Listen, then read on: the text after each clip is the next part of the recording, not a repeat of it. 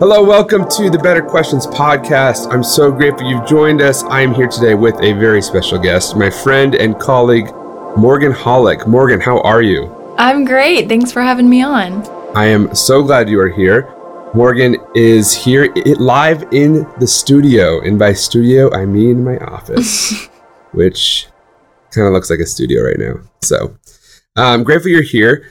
Part of the reason I wanted Morgan to come on is one, Morgan is on staff with me at Eastminster. She's super smart. You grew up Pentecostal, yes, kind of in that space. And we've had a ton of questions come in on the charismatic gifts, on speaking in tongues. And I thought, who better to bring on than Morgan?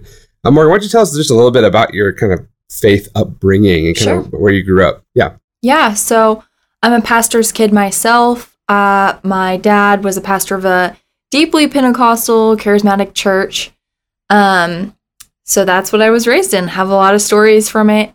Ended up going to seminary myself. And now I'm working at Eastminster, which is a evangelical Presbyterian church. Yes, which is very different if you're looking at the spectrum of evangelical churches, and Presbyterians and Pentecostals are usually quite different. And you actually went to Princeton for your graduate work. And so you've got kind of a real mixed bag with your experience growing up, but also with your education and everything. So I'm just going to dive right in. I'm going to throw a bunch of questions out. And with your kind of experience, hopefully we can help people tackle some of these. So question number one, here we go.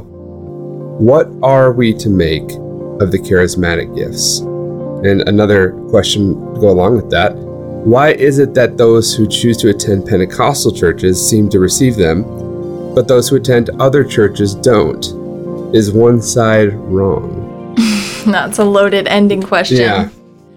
Well, I think all around, I think the question is just incorrect in assumption. I, like you said, was raised in a very evangelical church, Pentecostal, saw all the things. And I think we start to tap into just some of the hurt that happened there. Is I wanted nothing more than to speak in tongues. I mean, yes, he was my pastor, but he was also my dad told me to be saved, I had to. And I could not believe the amount of faith I tried to rummage up from inside, whatever that could possibly mean. I mean, just the desperation and longing to do the thing that everyone else seemed to do easily. Yeah. And I remember just, opening my mouth and just blabbering out whatever I could just to try to participate and join people, because that desire of a child to just do what everyone else is doing. But it never felt like just a genuine, natural prayer language. And I think I had the question of why not me? Why everyone else but me? Am I not Christian? Am I not chosen? Does God not love me? Is my faith not big enough? And it did horribly damaging things to my relationship with God. So I think the assumption of people in Pentecostal churches can speak in tongues and people who don't can't. I think that's absolutely not true. And beyond me is because of the culture and group I grew up in. I know a lot of people who grew up in the Pentecostal church and have left because they just couldn't do the thing that everyone else was doing. And they felt like because of that, they didn't belong anymore. Yeah, that is interesting. And again, I'm not familiar outside of my limited knowledge of the Pentecostal movement, which I understand some of the history behind the movement, but I haven't had a ton of experience. I have one memory. I was overseas on a mission trip, and in the middle of a service, somebody began to speak in tongues, and it was something I'd never heard before. I was like, what? I think, because I'd heard about tongues. Yes. But you'd never seen it. I grew up Baptist, and it was very it just wasn't the thing you did.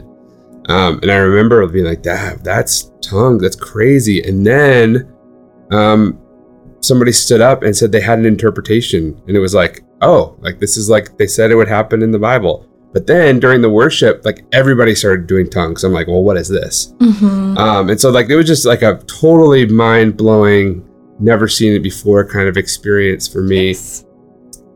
I wasn't uncomfortable. It was more just like, I felt like I was like on another planet. Mm-hmm. Like, I just not seen it before. Let me ask you, in your experience, what would you say, and even looking into the scriptures, like what is speaking in tongues? Yes, I think that's a good question. And I think that there is just such a huge range of answers to that. And I would even say a huge range of answers within people seeking to interpret what they read biblically. Right. And so I think that's where we get to why people feel so confused about what speaking in tongues is today. And I can tell you my interpretation and the things I've taken away from my studies, but I will also say that I love and believe people who think differently are still seeking to tell the truth and interpret the Bible. But let's take it back to like a basic, right? Acts 2, Pentecost. Mm-hmm. This is like peak Pentecostal text, right? They've built an entire denomination off of this encounter. And here's where I think I start to move away from the understanding of Pentecost that I was raised with is speaking in tongues, evidence of the Spirit in you, evidence of salvation. I think when we start to put parameters and physical measurements on salvation, we're on very dangerous ground. Yeah. So, in Acts 2, they speak in tongues, and then people around them, it's like they're exhorting, they're praising the Lord in this very personal language, and people hear it who are standing around, and they were like, wait, that's my language, and they hear what they're saying to God. They hear about the gospel in a way that could only have happened via a miracle. Right. And then they repent and believe and are baptized. And you've got the converts. This is the launching, igniting of the church that we know it today. Yeah. So speaking in tongues, it was kind of two things. It was a miracle and it was means. It was something was happening that only God could do. But it was also the means that God used to take the gospel to the ends of the earth, which is what the church is charged to do. Right. I think what it has become today in a lot of places is almost a measurement of personal holiness. And that has almost no connection to Pentecost and what happened that day. I think there's something really special about speaking in tongues. I mean, to this day, I think there's this desire. I'm like, well, if God was to ever enabled me to do that, I think it'd be amazing. Like, it makes me think of a baby that's babbling, right? Right. It's not actually saying anything, but it kind of draws the attention of like mother. And then there's this like really special moment in connection happening. And so I think speaking in tongues, Paul talks about this in 1 Corinthians 14. He returns to the church in Ephesus and there's confusion, right? He's like, okay, you've been baptized, and how have you been baptized? Well, we've been baptized in John's baptism. Like, there's just this total miscommunication. Eventually, like, he prays over them, and it says, like, they receive the Holy Spirit and start speaking in tongues. But all of this, it's not about, this is like a clearing up of what this baptism was even about. Right. So going back, this speaking in tongues, it is an opportunity to connect with God in a really special way. There's this poem by Mary Oliver that I love, and I don't know it word for word, but she says, every morning I wake up, I go down to the river, I ask God to empty me of all the fancy words I know, and then I begin to pray. Interesting. And it's this really special thing of like, before I try to make a case, maybe I should just bring myself. And so I think speaking in tongues offers us this opportunity to, instead of like being like, okay, let me address God properly, let me sit up straight, let me do anything or be anything. It's like, how about just be yourself, be honest, don't try to paint anything fancy. Yeah. That's the point of speaking in tongues. And like the miracle of people hearing the gospel who couldn't otherwise, like that's God's business. When it becomes anything about ourselves and like showing off or like measurement of salvation, I think that's just not at all what tongues was. But like I said, there are people who would argue that I think love the Lord and seek to understand the Bible, but I just don't land there. Right. No. Okay. So much to unpack here. I have so many questions. I've heard it explained to me, and maybe this is a bit of what you're saying too. There's sort of this idea, the term was used, glossolalia, almost like a prayer language. Yeah. And so like my experience in churches where people would speak in tongues, often it wasn't when Paul talks about having someone interpret the tongues, like it wasn't that type of thing, like a prophecy or a word from the Lord, but rather it was people just sort of expressing in a language that was personal to them, or that was, I mean, again, I haven't spoken in tongues, so I wouldn't know from experience, and then there was the other, which was like a word from God there was an interpreter and that. So that's how I guess I've had it explained to me. What do you think for like, okay, so like for a church like Eastminster, Presbyterian, it'd be rare that we would have a breakout during a service, not impossible, but rare, of people speaking in tongues. What do you think, like, what word would you have for a church like Eastminster that doesn't really express this gift in particular? How should we approach that? How should we have conversations about it? Because I bet my guess would be people would be like, whoa, that doesn't belong in church. We like everything in order. And, right. What are your thoughts on that? I think this almost comes to the end of the first question you asked at the beginning, which is like, is one side wrong? Right. I think what I have to say is actually something I would have to say to people who sit on both ends. And that is that we have to quit putting parameters or expectations or limits on how God encounters people and how God works in people. It almost always shocks us in the gospel. You're like, whoa, haven't seen that before. I think God loves surprising us and saying, look again, try again. And so I think for a church like Eastminster, I mentioned 1 Corinthians 14 before. Paul says it's good to desire the gifts of the Spirit. But he also says pursue love. Right. But there's this distinction between desiring and pursuing. And I think there are people who that started to pursue spiritual gifts, right? Mixing up of kind of these commands, pursuing gifts instead of pursuing love. And people like pursuing love that have forgot to desire gifts. Yeah. And there's kind of this both and, right? Like there's supposed to be this desire in us to communicate, to connect with God in really personal ways. Yeah. That can look a lot of different ways. And also like to pursue love as in like the end all be all is not that you pray to God in this certain way. The end all be all is that you love and like along the way are connecting with God. Right. No, that's really good. I think even to go along with that, like one of the bigger questions too is just in terms of the charismatic gifts in general. So tongues would belong in that category. All kinds of things. Prophecy. Yeah. Healing. Like you could make a list. There are those who make the case that those gifts ceased. Okay, that would be like the cessationist view that with the apostles ending officially in the New Testament, that the gifts also stopped. And then there would be the view that the gifts continued on, the continuationist view. And I was curious just your thoughts on that in general, like where I can guess where you land on that. But how would you defend your case for that? Or do you see validity in both sides of that argument or discussion or debate? I'm going to be honest with you. I've heard you talk about this before, and I don't ever even remember this being something we discussed very much in seminary. I mean, even my, Anglican, very high church people, I actually never really heard argue that prophecy is dead.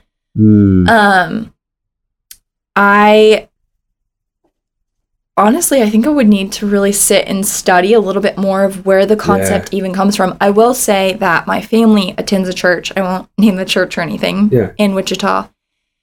And he preached a sermon saying that there are no longer prophets. And I remember them calling me up because for some reason they think I have, some kind of authority on the matter. And they're like, Morgan, like, we want to unpack this. Like, what? This isn't something we've held. Again, I mean, I'm not trying to oversimplify it. Yeah. But I think it's so dangerous to try to say how God does and does not work in the world. Right. Like, you're telling people, I think it's not even like, oh, like, don't expect prophets anymore. I mean, I'm not really looking for a human prophet.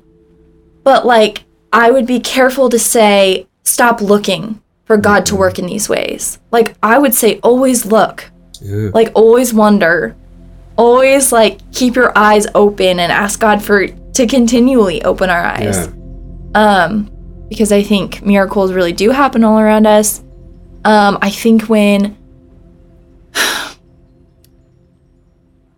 think the Holy Spirit, which is, like, at the center of all of these discussions, is all about God working in the world in bigger, more expansive ways than God ever worked before. Yeah.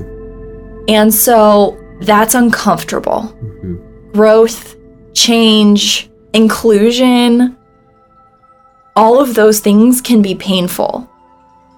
And so I think there's this pushback, this desire to control, to limit the discomfort. Mm-hmm.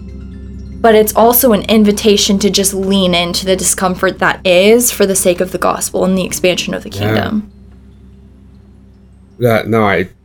You're dead on. And I think the community of Christianity is so wide. There are so many denominations. There are so many expressions of worship that look very different. And even in the global South, and in parts of Asia, like, it's the charismatic church that's exploding right now, where in Europe and the United States, sadly, the other forms and expressions of faith are on the decline. Yeah. Christianity's doing great, just maybe not here. And so it's just interesting to think about and what that means. And there are a whole lot of questions that raises. I will say I would paint myself as, and it's funny.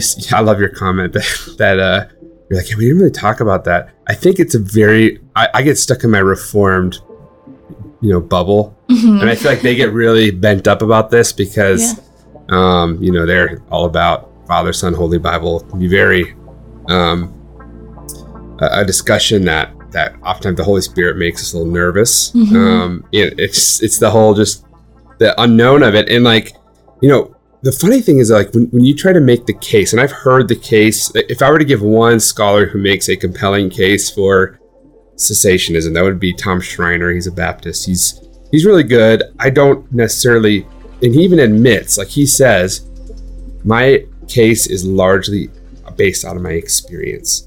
He goes, from the scriptures, I can make a case, but it's hard because you're making a lot of implicit claims. Because if you look, like, Rome, Corinth, Galatia, Thessalonica, Caesarea, like, all these places, like, these miraculous and revelatory gifts are being used and documented in the New Testament. Yes. So it's really hard to be like, it wasn't like it was just happening in Corinth. It's like, this was happening everywhere. And even you go to, like, the early church, and, like, even Augustine, for a while there was like, nope. Miracles don't happen anymore. That was, New Testament stuff. And then, like, all these people started getting healed in the village he was in. And he totally had, like, this shift and changed his mind. It's like, I used to believe this, but then I witnessed people literally be healed in my presence, and now I can't believe that anymore. Yeah. And so even throughout church history, I think there's a case to be made from tradition, from the text. The burden of proof is on the cessationist to make the case. And just because there's nothing explicit that says that the gifts would have ceased, it doesn't seem to make a lot of sense to me. But I will say, out of my experience, I am cautious, because here's what I've seen. And this is in my limited experience. Let me tell you a story. Okay. I am in, where was I? This was in Australia. We went to this service, and it was an outdoor, almost like evangelical, like, tent revival service. Okay. And so they were bringing people in from all over, and this pastor gets up there, tells these wild stories. Yeah. He told this once. Okay, this is a crazy story. Real quick. He's like, So I'm up there preaching. I'm not going to do his Australian accent. Yeah. Picture it. But he's like, I'm up there preaching. And there were these two witches in the back of the room. And the two witches all of a sudden charged me at the stage. And so he's telling the story. I'm like, this is the creepiest thing I've ever heard. These two witches sprinting up the aisle and everyone was freaking out. And I guess they just hit like an invisible wall before they got to him and fell over. And I was like, that's a cool story.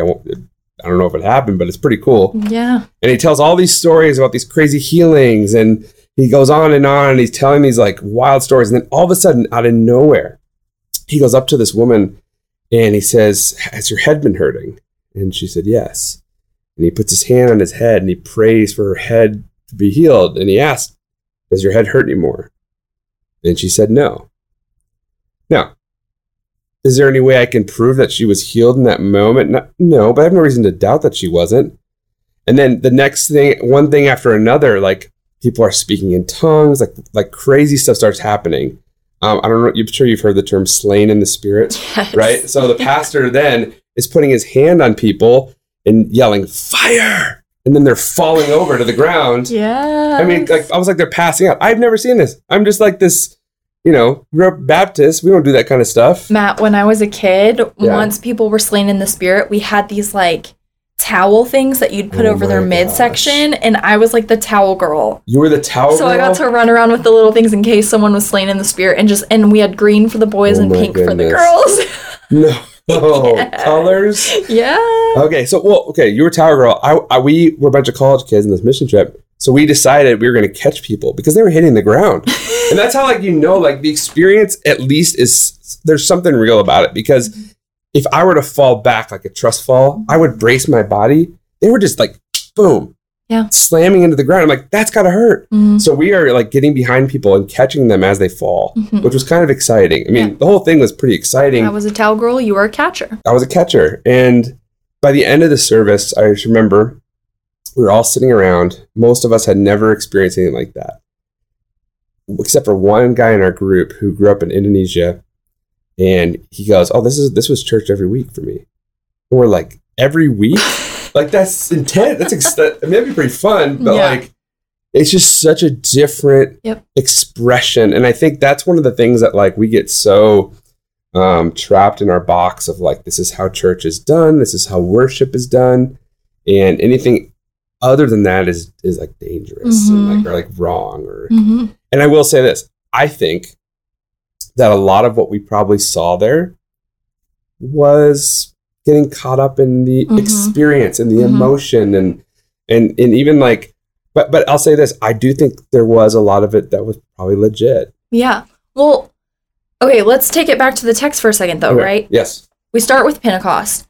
This is an iconic moment in the church world, right? Yes. Launching. This is a launching off point. So what is the saying? The greatest form of flattery is imitation. The church is inspired. So of course they're going to mimic this. And then Paul starts addressing it. But why would Paul need to address tongues if it wasn't getting a little bit messy and complicated? Right. So from the very start, I think there's realness, there's importance, and there's perversion of something holy. So we've always struggled to get it perfectly right. I have stories. I have so many stories. I felt so popular in seminary only because I could tell stories of church growing up and people thought I was so funny. They would gut laugh. My roommate, sometimes when we would just be having a hard day, she'd be like, Morgan, can you tell me a story of your church? Because she thought it was so funny. There's this one specific story. We had our assistant pastor, you could call it, I guess, get slain in the spirit. But he got stuck in a sitting pose. So a wall sit, but without a wall. Oh, no. Okay. But I'm telling you, I was there. He was that for 30 to 45 minutes. And how do you explain that? You work out sometimes. Wall sits are so flipping hard. Well, and just the fit, physically, it's hard to explain. And I remember when he came out of it, he was yeah, the Lord was doing this work in me, telling me I need to stop trying to be in control and I just need to take a seat. And I have so many stories like that where I'm honestly, it's hard to say that one is like very theologically complicated. Like God was doing something in him. And two, it's hard to explain that, you know, being like, no, the Holy Spirit had nothing to do with that. But also, I have 10 stories to that one of this seems a little bit complicated and wrong. And so it's like, yeah, you just want to push back and be like, let's just not do it. But also, like, this is my frustration. It has less to do with speaking in tongues specifically and more to do with just, like, how we worship. Yeah. Because remember, speaking in tongues was originally an act of praise. Right. It is the refusal to engage bodily. Like, it's like, I'll sing, but we don't dance, you know, we don't raise our hands, we don't do this. But, like, all throughout scripture, like, we are an embodied people, flat out. You cannot be a human without having a body. Your feelings, your emotions, your thoughts, all of that is an embodied experience. So why would worship not be? And, like, you can make the argument, okay, well, you're singing, that's a bodily experience. But, like, the idea that, like, raising your hands or dancing or clapping or jumping is charismatic is interesting to me because in the Bible, when people are worshiping, when they're grieving, they're dropping to their knees and ripping sackcloth off their bodies. They're self-flagellating. Like, it's a lot. Yeah. And that's people being honest with before God. How many of us can say, like, yes, I've grieved and I didn't, like, I had this moment in my life, it happened in seminary, where I would say it was the first time in my life I experienced real grief. And the depths of the pain of that were hard for me to even communicate because I had never even been given a language to say, like, this is how much it hurts. And when I was reading something like Job, when Job has this moment where he's like, I wish, like, the start of creation could have never happened because, like, you brought this about. And if you brought this about and we're able to feel this much pain, it should have never happened. Like, I'm getting deep into it now, but it's like this bodied experience of, like, just take me now, God, I hate this. But it's honest. Yeah. And it's like, why are we not honest when we worship? Like, why are we not honest with our praise? Because I'm telling you, I don't need to know what's going on. Let's talk Eastminster specifically. I don't need to know every story. I know statistically there are people in that room that need to drop to their knees. I know it, including myself sometimes. There are people in there that probably need to dance because God has just lavished blessings on them. And, like, that's what it means. We talked the other day, we were talking about a TV show. Can't remember what TV show. Multiple staff members were talking. We're really into it. People's eyes are wide. They're using their hands to talk. They're, like, moving their bodies because they're passionate about it. And then it's like, when we read the Bible, we're dead stiff. Like, what does that through our bodies say about how we feel about praise and worship? Those are things that I think about, though slightly off topic, not having all to do directly with speaking in tongues. Very on topic and just spitting gold nuggets. This is good. I have so many things to chew on. No, I think there's a lot of reasons. People, I think it's cultural. Yes. You know, people can be very, you know, the Presbyterians have the reputation, the frozen chosen. Yeah. They tend to be more rigid and that's certainly an area of growth, I think, and an area where we certainly can learn. And because I know, like, my experiences where I have most deeply connected in worship, whether in a worship service or whether in, you know, worshiping in private or whatever, like, I have been on my knees, where I have been face down. Like, I have one experience where I was on a run. I'm training for a marathon. I'm in the middle of these dirt roads in Sterling, Kansas, like running these 4-mile loops. And I had like this encounter. Like, I felt like I was like Paul on the road to Damascus. Like, it was like one of those like crazy moments where the Lord just met me in a really powerful way. And I like got on the ground after running like 16 miles. I mean, I may have been like having the runner's high or something, but it was like super like powerful moment where like the Lord met me, spoke to me, but it was like a very physical thing. Like, I felt like pressed to the ground. And I do think that is a huge part of, and you're right, we use the term charismatic to describe it. Like, oh, your worship's not very charismatic, because you don't raise your hands. It's just an interesting how we use the term and how it's sort of taken on that meaning. And that binary is so unhelpful. Right. Because, just like you see in politics, right? You've split people into two categories. And I think, I can't think of the term now, but it's like what your brain is able to think or process, it really limits your ability to do anything. Like, when you're talking about running, like our bodies are able to do far more than we actually think that they can, because we think like, oh, I'm done now. And so like when you make religion or Christianity binary in any kind of way, you start to like, you don't even invite people into thinking about it or processing it. It's like, this is who we are, this is what we do. And there's things that are helpful to that, and there are things that are very unhelpful to that.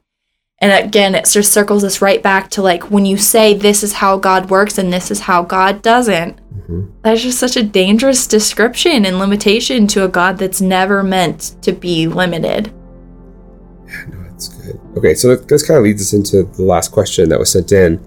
And that's on healing. So the question was, can people still be healed physically? Oof.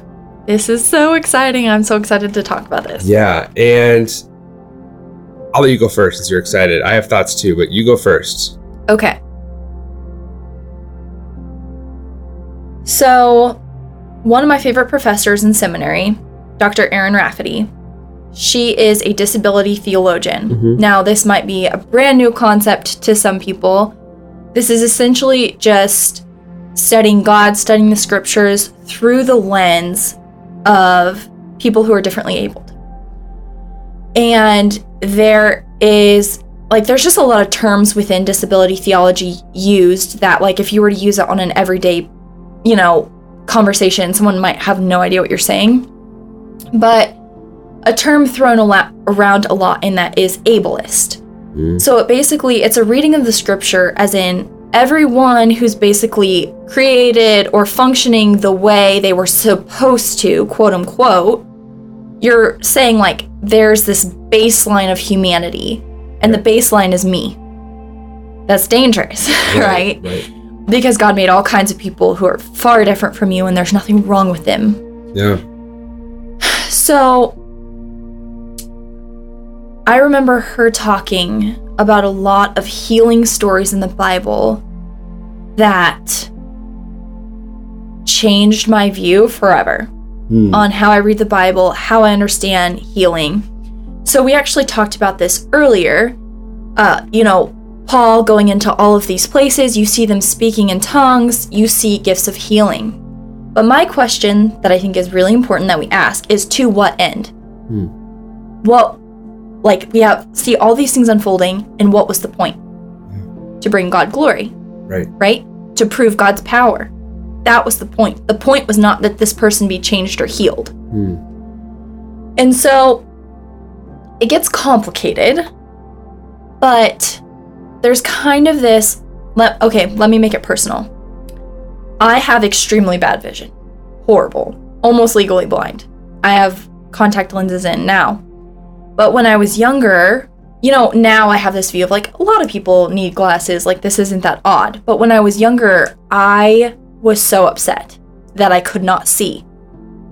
And twice a year, we would have a healing service.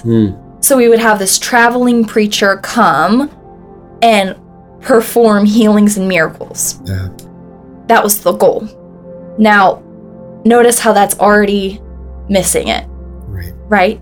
The healing happened to show God's glory and power. The healing was never like about the people. But the whole point of this service was for people to be quote unquote healed. Right. But like, if we're to get even deeper in that, it's for them to return to this, like, this is what you're supposed to be human. Right. And I remember years, I never missed a single one. And I'd go up and I say, I want my vision to be restored. I want to be healed. And years, I wasn't healed. And I would ask my dad, and I would ask that preacher, like, why am I not healed? And he'd say, well, you don't have enough faith. Must not have enough faith to be healed. Yeah. Oh, man. Like, I just can't even explain how heartbreaking that is. And especially as a kid to bear that weight. Yeah. The wedge that put between me and God, I just could not fathom a God who loved me. Yeah. Like, why would God, like, how could he love me if he refused to heal me? But she introduced this idea of, like, okay, the intersection of faith in these healing stories, like the woman who grabs on to the hem of Jesus's cloak, and it's like, is the story about her not bleeding anymore? Or is the story about a woman who had been ostracized and just completely forgotten about by an entire society now being grafted into the kingdom of heaven because of a faith that refused to believe she was what everyone else said she was? Right, because of the ritual purity laws, like she couldn't go to the temple, she couldn't do anything. Like there's so many limitations put on her. It's like the healing is both physical in the bleeding side, but more so it's holistic and like it's a spiritual healing. It's almost maybe one of the better questions to ask here is like the question was posed, does healing still happen in a physical way? But it's like, can you even separate the two? Yes. So the question of is God still in the business of redemption and restoration? Mm-hmm. Yes. God will always be until it is fully finished. Yeah. We know this. This is a promise of the gospel. I think, does God quote unquote fix people? I think we need to be careful and ask, what does it mean to be fixed? Right. I too struggle with the idea of like, why do these things exist? Why do bad things happen? These are huge questions with really big, complicated answers. But I remember taking this ethics class when I was actually at Friends University, getting my undergrad. And we were talking about, I can't remember the term for it now, but it's kind of like scientific control of genetics. So like, as genetics move forward, like, and say we had control over eye color, over, height, over all these things, like from an ethical standpoint, where is too far? And it starts early because there's this idea of like, okay, what if we could end special needs? What if we could end blindness and deafness? What if we could end this and that? So, of course, there's this group that's like, yes, that's amazing, that'd be awesome. There's entire people groups that would say, no, that's not. Why do you want to get rid of me? Right. Why do you want to get rid of my people and my culture? Yeah. Like, we have something to offer here. So instead of looking at difference as a problem, Christians are extended an invitation to see difference as opportunity to see God in a way I haven't seen God before. They don't need to be gotten rid of. They need to be embraced and included in a way that we've struggled to include them before. And I'm not talking about illness. Right. I feel like there's a categorical difference here because it's one thing to have cancer. Yeah. And have that destroy your body. And another thing to be born blind is an example. Yes. Like the blind community, I would wager that there are some who would love to have our eyesight. There may be some who are proud to be a part of that community. And that's part of their identity. And I think there's a big difference there in how we kind of talk about healing just because illness is different, I think. Yeah. And just in where our values lie. I mean, what's that scripture? It's better to like have your eyes gouged out than to sin in this way that we're enabled to via our eyes. And I think sometimes we're like, oh yeah, like it's metaphorical, but it's like there is opportunities extended to people of all different kinds of abilities. That professor specifically, I believe her daughter has autism. I don't remember specifically what it is, but just through that personal experience, what she was able to offer and explain in new perspectives, it was really important.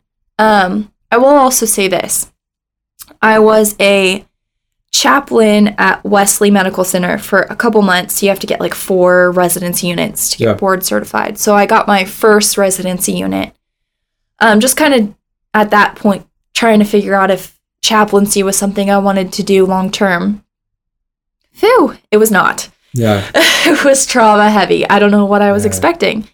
But I remember someone who went to the church I grew up in was in the hospital. And she came across my patient list, and she was in her final days of cancer. And she had a very treatable cancer, very curable. And when she came in, the nurse kind of like filled me in a little bit of what was going on. She was refusing treatment because she believed that to receive treatment would be a demonstration of a lack of faith. Right. And she just so deeply held the belief that, like, by my faith, that is what will heal me. And I wanted to include this story today just to include kind of the complexities of just the theology of healing. Yeah, that's really good.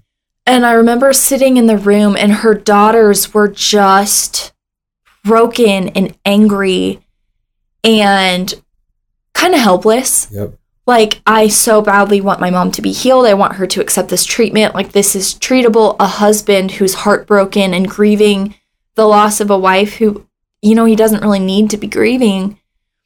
But she was just unwilling to change this theology that ran deep. And she died. And when I went in to pray with her, you know, she kind of had this moment, you know, Morgan, I remember you when you were a baby, you know. Yeah. And I treaded really lightly, right? That's not something where you're like, your theology's wrong, change. Yeah. It was like, okay, like, this is where we are. Like, how do you want to pray together? And that was her final day of living. And I remember her praying, like, God, if it be your will, heal me. Yeah. And if not, I'm ready to go home. But it was not uncommon to encounter people. I was going to say of a specific denomination. That's not particularly helpful, but there are some denominational, you know, themes, I guess, that run, that just had very unhelpful theology at end of life. That is one example. Another is just this deeply held belief that their illness is God-given because of their sin. Yeah, we talked about that in our last episode. Just this idea in Jesus. There's that one example in John where the guy is asked, he's like, was it the Father's sin or was it my sin? Yep. That caused me to be blind? And Jesus is like, neither. And they kind of give him this false dichotomy. Yeah. And it, again, what you've been saying this whole time, it's about the bringing God's glory in the midst of it. So we talked about that quite a bit, just this idea that even God's role in suffering. So yeah, it's a whole other podcast. Yeah. But no, that's definitely a big part of the. Let me just ask a clarifying question. When you talk about a bad end of life theology in regards to healing, what did you mean by that? What I mean is, when your theology is with you and the end of your life has come, is it drawing you deeper into a relationship with God? Gotcha. Or is it something that you're just kind of like through gritted teeth holding on to until your last breath? Right. Like, is there something about it that is giving you a peace beyond understanding? Is there something about it that's proving this wildly glorifying witness of a God who has been with you from the beginning to the end to others? Or is it just this devastating story of, a God who is not, frankly, just very loving or graceful. Yeah. And so they came in many different shapes and sizes, but I think the theology is where, like, at the end of the life, it was kind of like a relationship that you see kind of between fathers and sons sometimes, where it's like they never say I love you, they never hug. It's kind of just like, I know he loves me somehow, some way, somehow. Yeah. Like, we don't talk about it or ever show it, or I don't feel it, but I just know. Yep. That's, gosh, it's painful to watch. Yeah. Once you've really stepped into the fullness of God's love, it's painful to see that. Yeah. And it's also a really sad, poor, weak witness to the people watching around, because it's not compelling. Yeah. And that's hard because it's people who are at the end of their life, right? So you want to, like, be gentle about it. Right. But that's what I mean. No, thank you. That's helpful. Yeah. Okay. Lots to chew on there. I appreciate your perspective, and especially one as someone who's ministered in that capacity as a hospital chaplain. I'm sure you saw that quite a bit. Healing is such an interesting one. We've had quote unquote healing services at Eastminster. We did it one time for, I think it was like an Ash Wednesday service. We had a time of prayer and healing, and we've seen really cool things happening. And one of the things that you told that story about the lady who had cancer, and I know for me, like, I would say that God healed me of my depression during a season of my life when I was really in a dark place. Yeah. But I will also say that he did so by means of a therapist. Yeah. At times medication. Yes. Like, there are ways in which God heals that don't have to be outside of getting treatment. That makes sense. And I still give God the glory for that, because I do believe God was working and bringing me to the places where I was able to humble myself and be like, I need help, And for people who, I know Dr. Hank, I've had conversations with Hank Letterly. He told me that, the Lord has removed his cancer again for at least a short amount of time, but he also went through rigorous chemo. Right. And that's the Lord's grace to him. He's like, it was difficult, but the Lord's, was ministered to me in my suffering of that time. And there's something to that. Well, and that is, I think, a strength of the Presbyterian denomination is God's power. Mm-hmm. Like, nothing's going to happen without God's, okay. Right. And I think the strength behind leaning so heavily into God being in all things is this, like, right, God opening your eyes. Right. Is God, showing me, God opening my heart, God opening the door, God putting these people in my life. And when you bring up the context of Eastminster, to put it back here, is what God has been putting on my heart really heavily is exactly healing for Eastminster. But I don't in any way mean the changing of any kind of body or illness. Yeah. I mean the restoration of relationship amongst each other and with God. There's just this two-part charge of relationship that is exactly what it means to be the church. And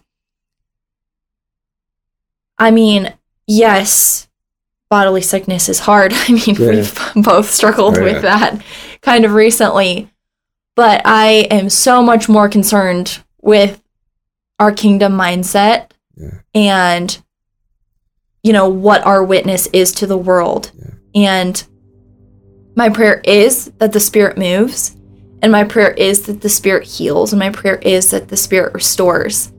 So, I mean, all the way back when we started at Pentecost, absolutely, I think it would be very anti the gospel to be like, the Holy Spirit doesn't move. Right.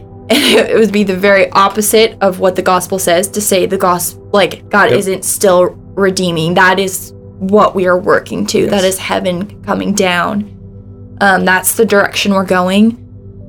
But I mean, and I would say, to bring it full circle too, even you saying what the Lord's laid on your heart, like, in my mind, that's a prophetic word.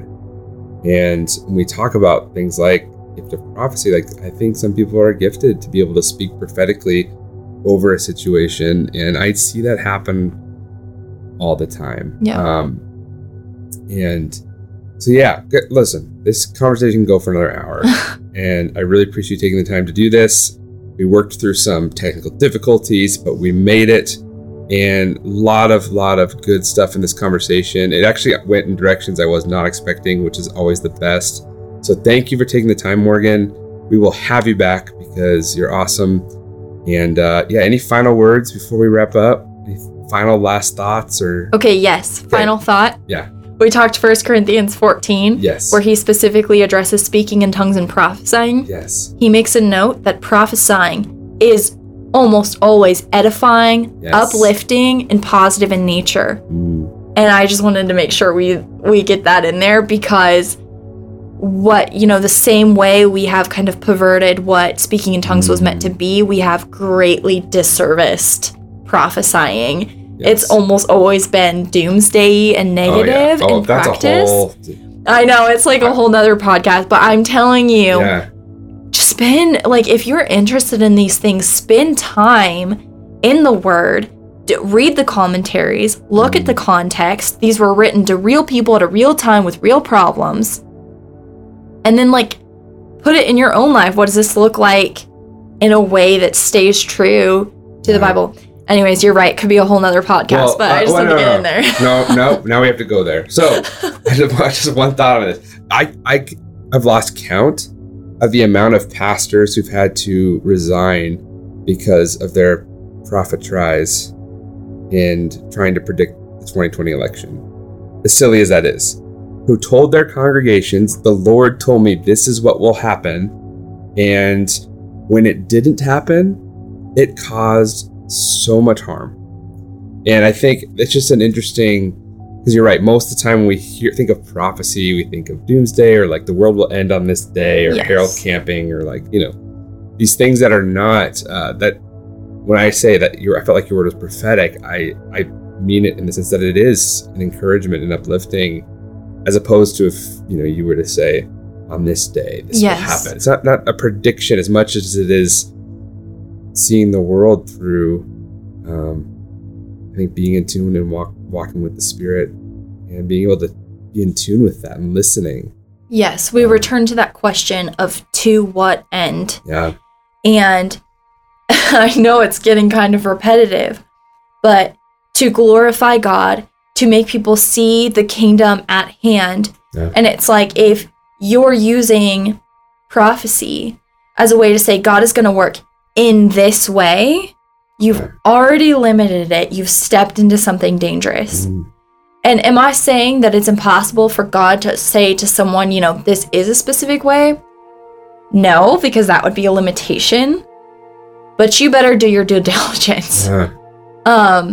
Because that is just, I would just tread very, very lightly on something like that. Yep. And again, could be a whole nother podcast, but man, you better be careful when you say God is going to work, start to bring in politics. Not only because you could be wrong, but because when you're bringing the gift of prophecy, something holy, sacred, into politics, you're now mixing and intertwining two things that I don't think were ever meant to be intertwined. Mm-hmm. And when you get the opportunity to point people in a direction and say, look, you better be pointing at God. Yep. If you're pointing at a person, I don't care how good of a Christian they are, you've already messed up. Yep. So, man, I'd be careful. And even the language, the Lord told me this. And I think there is a place to say, I sense the Lord is telling me or speaking to me. Yes. The posture in which we hold those things is really important because we should always, the scriptures tell us to test the spirits and to be discerning and and all those things. I think that's a good word of caution. And okay, second ending to the podcast. Morgan, thank you. Amazing. I'm afraid if we bring anything else up, we'll just keep going. So I'm going to wrap this up. Thank you so much for listening. Tune in every Monday and Thursdays when the episodes are dropping. send in your questions. I am getting close to the end of my list. That's why I need more questions, so send them in. You can send them in to our website, eastminster.org/betterquestions, or to the email betterquestions@eastminster.org. Thanks again for listening. Grace and peace.